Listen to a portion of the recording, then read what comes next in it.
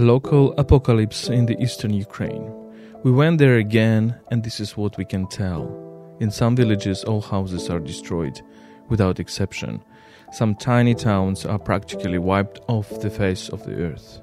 It will be a long time when a normal life will come back to these places. This is the result of Russian crime of aggression, cruel and senseless. You're listening to the podcast Explaining Ukraine.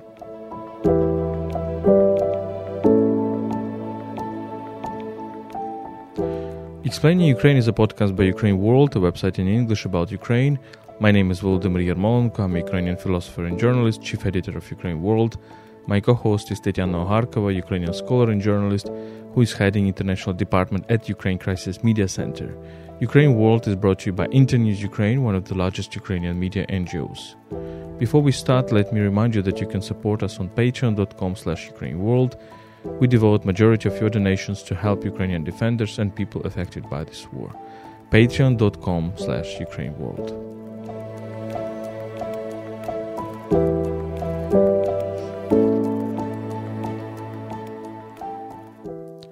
Okay, Tanya, so let's describe to our listeners what we have been doing in eastern Ukraine, why we go there. We are going there quite regularly, and what we have seen. Yes, indeed, this particular trip was extremely fruitful for us because we brought 2 cars to the Ukrainian army, 2 different troops, 2 cars in Kharkiv, and then we also brought 2 generators, one for the military and one for civilians, specifically in the village we already described to our listeners in one of our previous podcasts. Its name is Kamenka. Kamenka village completely destroyed during this war by Russian shellings. Before the war, there were 1,700 people living in this village, but now we know 2 people from that place, and that people told us that maybe there are 10 inhabitants in this village. So we revisited this village, Kamenka. We brought a generator, and I have no words to describe the happiness we've seen in the eyes of those people who just saw this generator. It means for them that they will be able to have some light, but it also means that they could manage to get some water because they have how you say it? They're pumping water from the underground, water, yeah. And in order to get the water from the underground, they need electricity. Yeah, and I guess this guy will be able to establish that, and so it means that they will not be drinking water coming out of rain or snow. So this is important. So yes, let's add that we brought these generators thanks to support of our friends Haska Shiyan and Sébastien Gobert, a French journalist working in Ukraine for many years, and Halia Shiyan, who is a Ukrainian writer. And we also brought some financial support, first collected by Lithuanian writers, by PEN Ukraine, right, to the family of Volodymyr Vakulenko, cruelly killed by Russian occupiers in May. His body was found in September, and it was identified in December. So he was buried in November, and he was buried in December. He was buried initially in that mass grave in Izum in spring, then exhumated and identified. So, and why money is a great issue is because he has a son. His son had a problem with autism, and so he has only his grandmother and stepfather in a way. And they need money just to try for some treatment for this son, because Vakulenko himself is no more here, and his wife has a handicap, so she's unable to help him. So. And another financial aid we also organized thanks to some people. One of them is from Canada, who watched and listened to our story about Nina, a woman called Nina from the village called Korobochkina. This is an 82 years old lady who survived after her house was severely bombed by Russian shellings once again. So the house is destroyed. She's living in a what we call here in Ukraine summer kitchen, in a really small house, and she had no gas.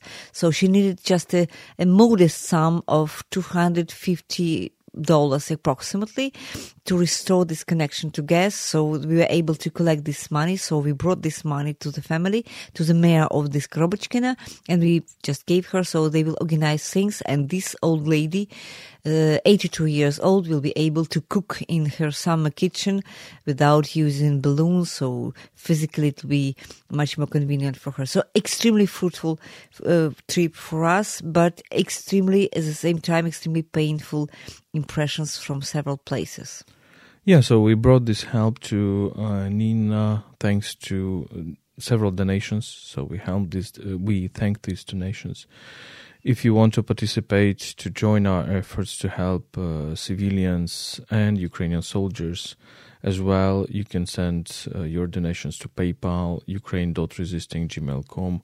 This, you will find it in the description of this podcast. So the cars, why we brought cars? Because the cars, we actually are bringing cars for evacuation of the wounded, and we try to find those cars. Of course, they're not new cars; they're used cars. One is from 2006, I think. The other is from 2009, something like that. So they're old cars, but still going quite good, quite well. Each of these cars costs between 6,000 and 7,000 euros. So we kind of spent an effort to buy them, and we collect donations from different people. It's like Ukraine is an organism like that, because there are some people who are collecting donations, others who are giving regularly these donations. But the cars are really necessary because they can help evacuate the wounded, and usually these are pickups in which you just transform. You leave two seats, the driver's seat and the seat next to him or her, and then the whole other space of the car is transformed in a way that you can actually put at least two people, presumably two wounded soldiers, there. It will be reformed in a kind of a little ambulance. Why it is necessary? Why you need to buy these pickups or jeeps? Because of course ambulance cannot go straight to the front line, what we call the точка ноль or null, the point zero.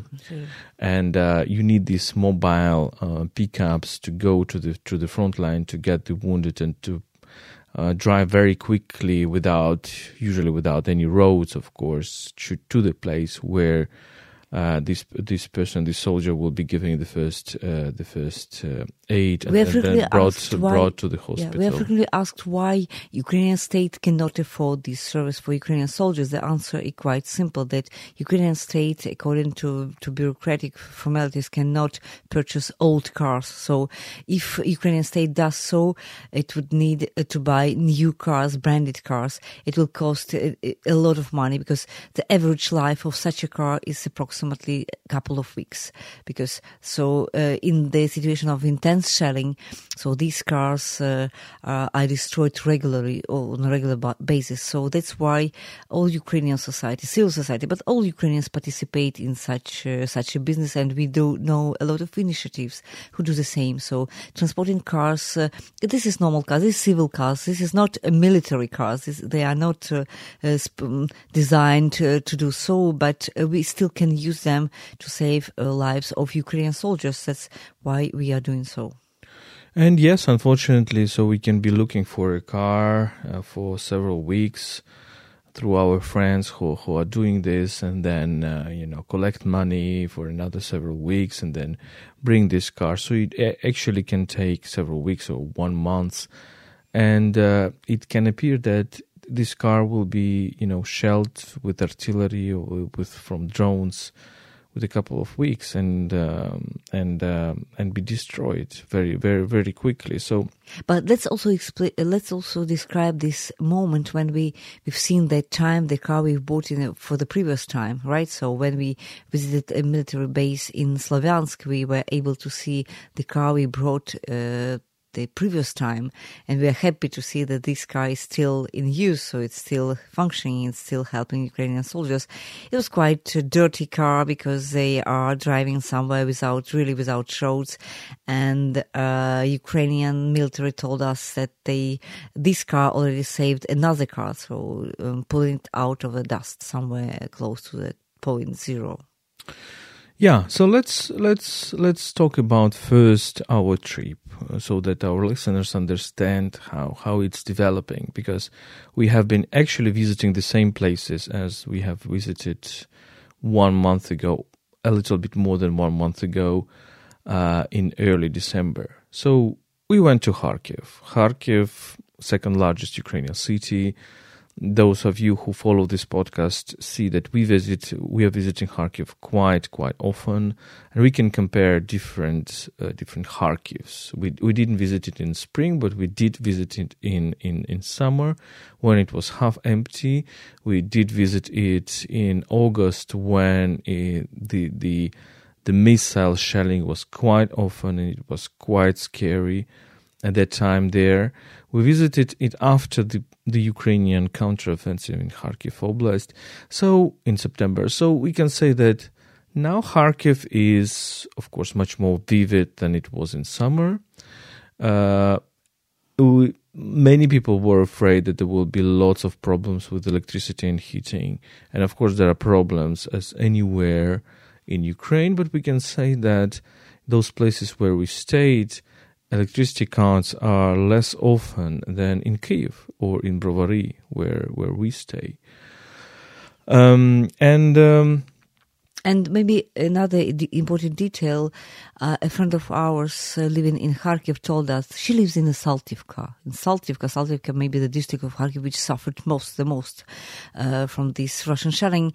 And when we asked her about her impressions, what is changing in the city now, her response surprised us, because she told us that there are a lot of people coming back to Saltivka now.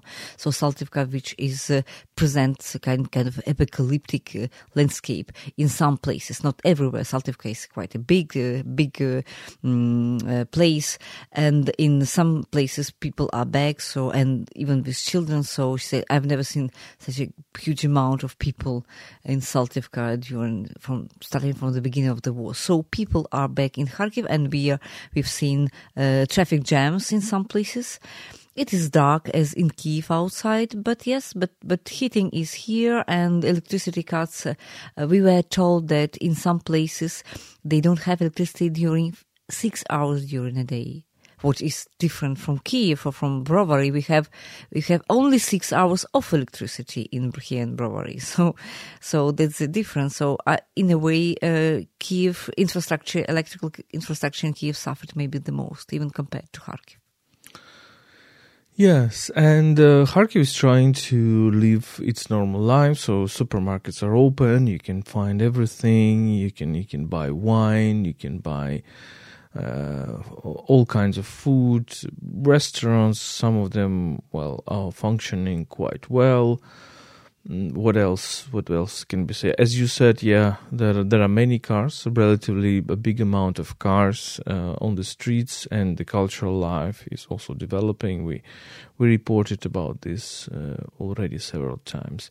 Now you go out of Kharkiv, and we went to to Izum direction, and Izum is a place from which we also reported several times. We also have a documentary about Izum on our YouTube channel of Ukraine World. And this horrible impression that we have still, because our listeners might know that Izum was heavily bombarded by the Russian army from the air, by artillery, by missiles. And there is this impression of, imagine 9-floor buildings, residential buildings, which were bombed from the air. And those pictures you might have been seeing from Dnipro, one of the latest tragedy, when a Russian missile hit a residential building, a big residential building. This is something we also see in Izum. This is something we have seen in Borodyanka. So a big multi-floor residential building when half of it's gone, it's just collapsed. And you can imagine how many people were under the ruins and died under the ruins. That's what we have seen there, unfortunately. The bridge over Siversky Donets, one of the key rivers of eastern Ukraine in Izum, is still destroyed. So there is a bridge, a kind of a temporary bridge, which is built near it. And you just cross it, this pontoon bridge, you cross it and you go farther east, south a little bit. And we have visited those villages that you mentioned already, like Kamyanka. Let's come another detail about Izum. My impression is that if we compare with what was happening 1 month ago in Izum, my impression was that Izum is coming back to life, even if there are a lot of destructions still there, so nobody will reconstruct anything now in Izum, but there are a lot of people in Izum because Izum is not just a city, so it's a very important town. It's a logistic hub in a way because there are many roads and the railway here. That's why Russians were bombarding it heavily just because they really wanted to get it. And you see a lot of shops. Now they are functioning primarily maybe for military. We would also mention that there are a lot of military when you go out of Kharkiv. So in Kharkiv you have civilians, you have civilian cars, etc. But if you move out of Kharkiv, maybe most of people you meet are military. So there's kind of military infrastructure there. So, and I guess Izum is living out of these people present. I mean, military, they are buying things, they are doing things, they are present there. And you don't have this impression of a dead city. So there's some activity, even if this is not a normal activity. This is activity linked to the war, but in a way, Izum is living now under Ukrainian control, and it's profiting, if I can use this word, profiting on the military presence. So there are people selling things, even food or whatever, for military. So it is, I would not say optimistic, because this is a wrong word for such a situation, but I would say that overall atmosphere in Izum is less tragic as it was in September when we discovered all these mass graves and all this tragedy when the city was empty and the real human tragedies all were discussed all the time. Yeah, this is true, and Izum is really a very important city because it connects 3 regions. It connects Donetsk Oblast, it connects Luhansk Oblast there is a road to the north, and it connects Kharkiv Oblast. Of course, it is in Kharkiv Oblast, and we also visited the relatives of Volodymyr Vakulenko one more time. We transferred them the money given by Lithuanian writers. They will need, of course, this money, as you mentioned, because Vitalik, the son of Volodymyr Vakulenko, a writer who was killed by the Russians, has this autist spectrum, and he's 15 years old, right? But his development is around 6 years old, and unfortunately, he doesn't speak. So the big question is who can take care of this kid in future, because he's now being taken care by his grandma and his step grandfather.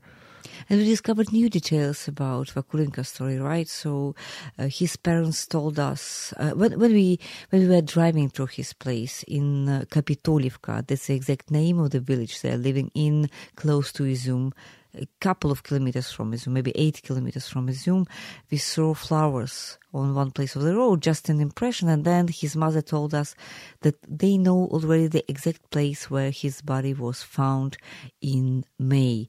And it was an investigative journalist from Suspilne who helped them to find this place. And they put flowers on that exact place just to mark the place where his body was discovered. We still don't know if he was killed somewhere close to this place. It's just a road. Which is more likely he was just his body was left on this place after he was killed somewhere else. We really don't know. But the tragedy is that this body was discovered in early May, right? And his mother and his stepfather, they were traveling quite frequently from Kapitolivka, and from Kapitolika to Izum, so they were crossing the same road all the time. And even once, as his stepfather explained, he found another dead body somewhere close. So there maybe was it was a common place for Russians to leave dead bodies there, and then to call funeral service just to bury them. So that's the manner how these bodies were then in this forest in the Izum. But he wasn't present that day when they discovered Vakulinka, so they were trying to find him. And now his mother was trying to reflect why she stayed in the city, in occupied Izum for all these long months.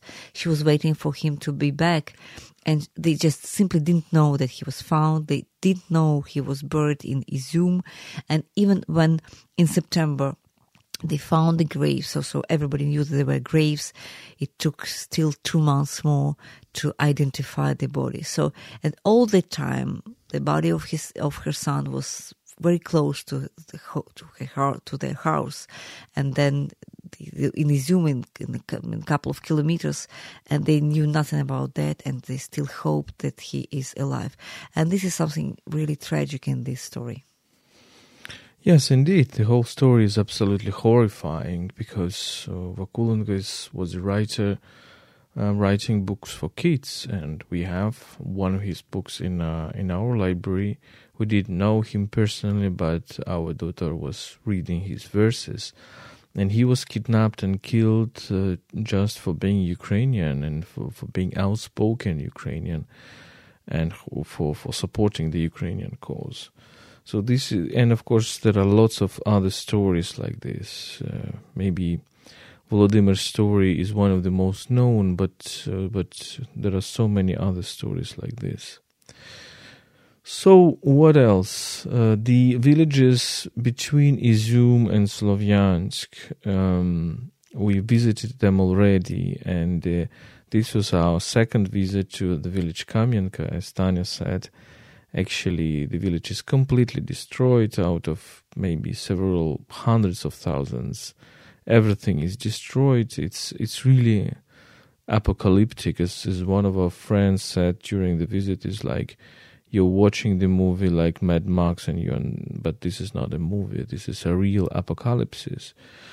But still, people are living there because they find some tiny pieces of the houses which are not destroyed, and they are living there. And we visited this family just occasionally. We met them walking through this empty, destroyed village, and just occasionally seeing a man in next to one of the houses. So this time we brought them a generator, a good thing because, I mean, it gets dark very early this time. It gets dark about 4 o'clock p.m., 5 p.m. And also these people are dependent on electricity to pump the water and maybe to do some other things. So they were extremely happy, very much surprised when we told them that we just brought them a generator on gasoline. And we brought them gasoline as well. So we started this generator, and we kind of poured the gasoline. We explained how it functions, and he connected the lamp, and it's just given the light, and it was a very, very big joy for them. But of course, it doesn't solve all the problems because they are living in ruins, and now we hope that he told us, look, but he can connect his instruments right now. He can do some things with his electric instruments. We hope that, this will add some more things to his house, more occupation. And one more advantage of this generator is that we could be connected, because the first time we visited them, we just were unable to take a telephone number because the telephones were not functioning. So right now we at least have the telephone of his mother, so in case, and we are sure that it will be able to charge the telephone. So in a way, you're resting without use. You think about these people you've met a couple of weeks ago, so you're just planning things for them, as for example we planned with the generator offered by Ghalia Shiyan and Sebastian Gobert. But we were just traveling without knowing if the people were still there. So we had no clear idea, will we find them or not? And now we will be able to call them to ask, or they will be also able to call us and say, look guys, we need that or that, so we need clothes or whatever. And maybe we will be able to help or ask somebody to help. So this is also important, to be connected, because when you live in such a completely destroyed village, you are cut off the civilization, so it's also important to be connected. Yeah. So then we moved forward. We also visited the village Dolina, and also on this road is already in Donetsk Oblast, and it is also completely destroyed. It seems that there were very, very harsh battles there, and Ukrainians were occupying Dolina, Russians were occupying Kamyanka, so they first shelled Kamyanka, then they entered the village, then they tried to encircle this conglomerate of cities, Sloviansk, Kramatorsk, moving from different directions, and they failed. Hopefully they failed, but it doesn't mean that they will not repeat. We've met militaries in Sloviansk. We also met military soldiers in Kharkiv, those people to whom we transferred the cars. Let's maybe explain, let's share some of what they have been telling us. So everybody from the military with whom we speak confirm that Russians are really now are not caring about the lives of their own soldiers. This is something absolutely indeed apocalyptic. This is something inhumane, that they are sending troops and troops and troops with small groups. They're being killed. They're sending again and again. And this is non-ending process. And it seems that some prisoners, some Russian soldiers who are imprisoned by the Ukrainians, they are saying that if, for example, a Russian soldier refuses to participate in this offensive, knowing that he will probably be killed, 90% he will be killed next day, he's shot on the place. And they also confirmed that there are what have been called Zagran Atriady in the Second World War, that there are people staying and Russian soldiers, and that can be shooting those soldiers who retreat from the battleground. Well, at least this is what we hear from the soldiers who captured prisoners and what they have been telling. The second thing is that Russians, it's also true that they do not collect bodies of their soldiers from the fields, even if they capture this territory. And that's so. Even if it doesn't pose a big risk for them to be under fire, they captured already a small piece of land. They do not collect these bodies very often. This is also something very, very horrible, because the idea that you collect the body and bury the body of your friend, of your relative, of your companion is one of the oldest idea in culture. Let's remember the Iliad, when Priam, the king of Troy, was going to Achaeans to get the body of Hector, to bury him properly, and asking Achilles to give him the body of Hector. So this is so much profound, that you pay the last tribute to your dad by collecting the body, by burying him, or by sending to the relatives. And this is something that still worries us a lot, and we really, rationally, you understand it. Rationally, we try to explain in this podcast many times that there is something wrong in the way how Russians treat human lives. Now, the human lives of their own people, not only about Ukrainians, but of their own people. Now, or during the Second World War, or even earlier, there is some really very low attitude, very low esteem of human life there. Yes, exactly. And what is happening, we are describing these new tactics and new something new anyway. It's most probably linked to to the activity of Wagner Group, because Wagner Group is kind of different. So they are most of times prisoners, so they don't regret these people. I would say that probably in a regular Russian army this is slightly different, but we also had testimony that they are doing that in the regular army, Russian army as well. If you compare what was happening during the Second World War, for example, during the Kiev liberation by Soviets, so they wasted thousands of lives, hundreds of thousands of lives. 400,000. So 500,000 people. 500,000 died just to liberate one city. So now we are talking about thousands. So this is a normal behavior for that culture, which doesn't value human life as it is. So, but it makes a problem for us because it is extremely difficult to face such an enemy, because just to discourage him, it's extremely difficult to discourage, because they just don't care about the number of dead. They don't care about the bodies. They don't care about their own soldiers, because they have plenty of soldiers, so they can continue whatever they cause them. So this is different, and we would say that Ukrainian reaction to it, I mean, between military is quite pessimistic. So it's quite difficult. For example, why in Solidar they were still able to progress this couple of kilometers, so they occupied Solidar recently, precisely because there were too many Russian soldiers and Wagner Group soldiers who were advancing, so you are killing them, but they just don't care. So they are still able to create this kind of slow progress on the ground due to these tactics. And you cannot use artillery against them, because artillery is not effective. You will not waste expensive artillery for 2 persons or 3, or a group of 4 or 8 persons, as normally these groups of Wagner are advancing in such a small groups. So it is a changing of tactics, and Ukrainian troops will need some time to invent something against these tactics. So yes, not a lot of optimism between military regarding these new tactics of Russia. Yeah, we have seen some fatigue among the military, because they're not subject to rotation.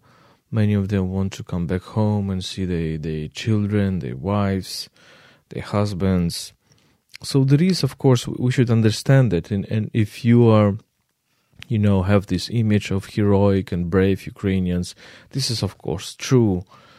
The Ukrainians are making the incredible resistance, but we should also understand that this is all very human, and you cannot be this guy, a superhero all the time, and a Terminator or whatever else all the time, or the robot. These are just people like us, soldiers. These are absolutely the same people who do not enjoy this war at all, because they understand that this is their duty, but there is nothing romantic in this war. And we see that Russians have made this huge mobilization, and there are basically rumors that there will be a new offensive, big offensive, very soon. We don't know where it will be. And of course, all this news that we get about certain delays of the arms supplies to Ukrainians are upsetting, because we understand that Russians have been preparing very much to the new offensive. And it is possible. The year of 2022 showed us that it is possible to defeat Russians, but you need to have bigger and better resources. Let's talk about Slavyansk and Kramatorsk as cities, because we visited 3 cities in this place: Slavyansk, Kramatorsk, and also Svyatogirsk. So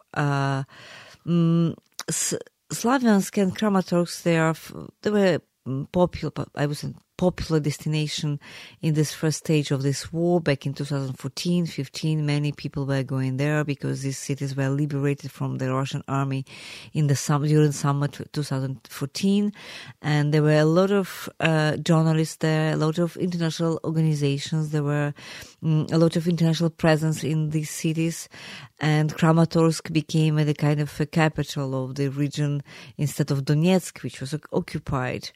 And now our impression is pretty different, because what you see when you enter Slavyansk and then Kramatorsk, you see once again almost all cars you see on the road are military, so there are no civilians. They say that there are civilians. You cannot say that there are no civilians. I mean the cars you see on the road. So it's most of them are military. So people are not moving so much. According to figures, official figures which were given to us by volunteers from Kramatorsk, they say that approximately half of inhabitants of Kramatorsk left. So out of 180,000 before 2022, they still have 80,000, something like that, say 90 maybe 1,000. So half of the population had fled the city. And people are not walking in the streets. There are some shops for sure, but there are no restaurants or terraces. So this is not like it doesn't look like a normal city. Even if you compare to Kharkiv, I would say that Kramatorsk is a city, a town, as Slavyansk is closed city. So the people are still there, but they are not walking a lot. And both of these cities, Kramatorsk and Slavyansk, but mostly Kramatorsk, are known as a evacuation hub. So volunteers are present on the ground, and they were and they still are evacuating people from Bakhmut, from other villages close to Bakhmut, and from anywhere if you want to go out of Donbass, so you pass by Kramatorsk. And we also visited the place, the railway station in Kramatorsk, where this horrible tragedy happened on the 8th of April 2022, when a Russian missile arrived at a railway station and killed 61 persons at the exact moment when people were trying to escape from the war because they were waiting for the train. So it was so we visited the place, and this is a tragic moment. Yeah, 61. It's really impossible to imagine. There were dozens of them died on the spot. There were fragments of the body everywhere. There was a mass of people waiting for evacuation train. And this time there was a Russian missile. There was an inscription on it, "За детей," so it means for children, or the revenge for children. But this missile killed other children. And this is really impossible to think about. And some more people just died in hospitals, and the actual number is now 61. Imagine a missile strike and 61 person is dead. And this is something which is happening very regularly, unfortunately, in Ukraine. So coming back to Slavyansk and Kramatorsk, I would say that our first impression in early December about Slavyansk were, wow, we didn't expect that. We didn't expect that the city on the front line is that vivid, and there are so many people, and there is, some of the restaurants have been even working, and we were quite positively impressed. And maybe this time, our impression was still okay. It's not like a ghost town. Both Slavyansk and Kramatorsk, they are living towns. There is probably 1 or 2 or 3 places you can eat, restaurants, not so many hotels. There is a few hotels in Kramatorsk. But for example, schools are all closed. Kindergartens are all closed. So children who stay there, and we still should say that there is about 80,000 people in Kramatorsk living. So children who stay there need to only get online education. And very dramatic thing, Kramatorsk is one of the big industrial cities with its machine building plants, very big and sophisticated machine building building plants, especially for mining, for all this stuff, really big machines.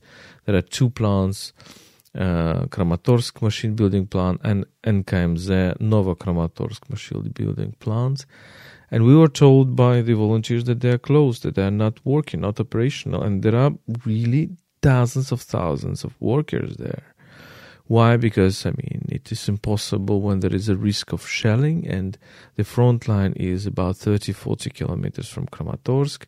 Not really reachable for artillery, but really reachable for missiles. And the missile, as we were told, we were asked in a hotel, so what do you do when there is air raid siren? And the woman in the hotel told us, look, first we have the missile attack, and then we have air raid siren, because it's impossible to make the time of the time of the arrival of the missile is maybe 1 minute, maybe 40 seconds. Yes, exactly. We experienced that in Kharkiv as well back in summer. So this situation we do know. So missile arrived first, and then there's an alarm. Yes, I would also say that once again, this is a huge problem with these plants.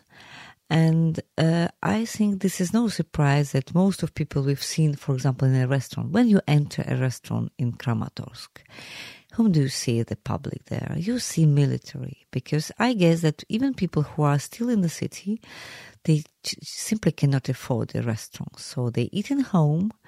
But military, which are present, they have normal salaries, good salaries now. That's why they're present. That's why we see them. And people who are without work, it also means that they are without salary, right? So they're without money. So they're trying their best to survive. They're buying products. They're cooking at home. They're not going to restaurants. So, but yes, but at the same time, another important thing, there is almost zero international presence in Kramatorsk, which is a very regretful thing, because a couple of years ago, during the first stage of this war, starting from 2014, all international organizations were in Kramatorsk. But now, due to security standards, so they just left, and there is no people, no international people, and it influences the knowledge about the situation, but it also influences economy of the city, because it is clear that the presence of different missions also influenced in a positive way the economy. commercial aspect of this is the question also about international organizations. Ukrainians are very critical of all of them.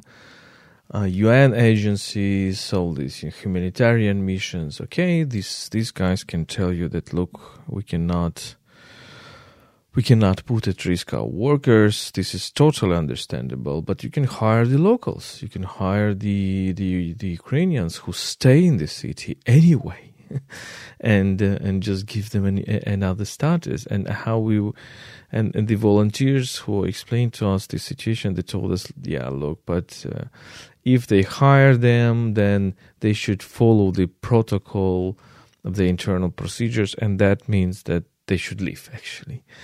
So this is a stupidity of this international organization's bureaucracy, which are not flexible, and which are, pretend to be humanitarian organizations, but actually stay away from these places. Kramatorsk is not a place where you have very big chances to die from. It's not Kherson, by the way, right? We have been to Kherson, and which is shelled regularly by artillery. Kramatorsk, well, it is shelled maybe by missiles from time to time, and maybe this is a place where international humanitarian organizations should be. No, they're not. They have left. And the volunteers with whom we talked really have this sense, of being left alone, right? But also, maybe one important thing about Kramatorsk is that you really hear the combats when you are in Kramatorsk, because Bakhmut is in around 30 or 40 kilometers out from Kramatorsk. And there is a fear, but not a fear that if Bakhmut is really surrounded and if Ukrainian troops will retreat from Bakhmut, this will, in a way, open the way for Russian troops to Kramatorsk and Slavyansk. So I would say that there is a kind of anxiety also in the city about that, because you never know. So now Bakhmut is more or less standing against Russian troops, but you never know. So they can resent another mobilized people there, soldiers there, so it would become worse. And that is why it's difficult to stay in such a city.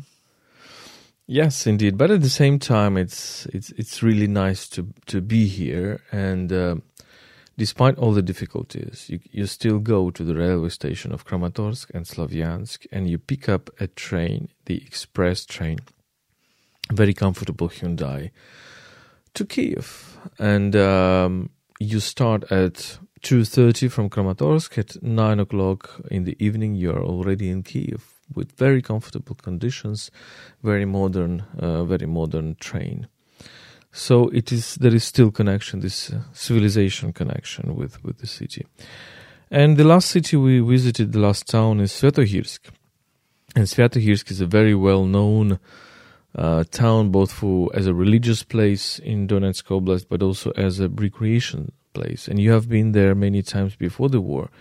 Can you describe what you have seen now compared to what you have seen earlier? Yes, Svetohirsk is one of the most beautiful cities in Donbass. People call it Switzerland in Donbass, because it's a really beautiful place with these pine forests and with mountains and with lakes and with rivers and with a beautiful monastery. And they used to have a lot of summer camps, summer sanatoriums, villas, saunas, swimming pools, whatever, in Svetohirsk. So it's a recreation. It was a recreation zone, and for many workers in Donbass, they spent several weeks during summer at that place. I remember traveling to Svetohirsk, and we were living in beautiful hotels, and we were eating in beautiful restaurants, and really lovely place. And this time, when we traveled to Svetohirsk, I had my heart broken, because I can recognize. I was not able to recognize the city. The city itself is in ruins, completely in ruins. So all these beautiful buildings are in ruins. So intense shelling during many months in summer. Ukrainians were controlling this, right bank, of the Seversky Donetsk with Lavra part, and Russians were temporarily occupying the left bank. And there was a shelling, and the bridge is broken, and out of, 4,000 people living there before the war, before this full invasion, there are a couple of hundreds now living in Svetohirsk. No bridge, no direct connection to Slavyansk and Kramatorsk. Yes, but there is this pontoon bridge. Yeah, pontoon bridge, yes, but this is really hard to see all that. They say that electricity was back a couple of weeks ago, maybe a month ago. At the moment we visited it, electricity was no more there because of kind of blackout. We don't know exactly. In some places, problems with running water, heating, etc. We were able to meet a family who were back after 10 months of traveling in Ukraine and even abroad, an old lady who told us a story. We started asking questions, and she told us, look, I don't know a lot because I was back 2 days ago, so I'm just discovering myself. So, and I can imagine somebody who left Svetohirsk 10 months ago when the war started, and full invasion started, and then you are back in your world and everything is destroyed. I would say that it looks like it would take years to rebuild Svetohirsk, and I'm even not sure that this is possible. It should be possible, but maybe this is not... Contrary to Izum, in Izum you see the necessity of the Izum because it's logistic hub. So some people, even military, they need this city to do that or that. Svetohirsk, it was a city for holidays, and it would take maybe years for us to realize that we'd still be having holidays. So I would say that unfortunately Svetohirsk will need a lot of investment, a lot of attention, but this reconstruction would happen much later than in other places in Donbass. Yeah, imagine you come to a place near the river. There is a mountain on the other side with this beautiful monastery cloister, and there is a pine forest and a recreation space where you have been walking. You could be walking through the pine forest. You could be swimming in a pool. You could go to a restaurant. You could go to a sauna. And now it's just in ruins. Everything is destroyed. The pines broken down, lying on the land. Electricity is not there, and very few people, mostly retired women, were riding bicycles. This is what we have seen, unfortunately. Okay, so this were our impressions from our trip into eastern Ukraine. Not very optimistic maybe, but this is what the Russian invasion is leaving, and sometimes there are places which look really apocalyptic where everything is destroyed. It doesn't mean that all the Ukraine is like that. Don't take it like this. Ukraine is actually a country which is living despite the war, which is, streets of Kyiv, of Kharkiv, or Lviv are full of life. But there are places to which life is coming back very slowly, and we don't know whether it will come back fully as it was before the war. But this is what Russian crime of invasion makes to Ukraine. This was a podcast explaining Ukraine.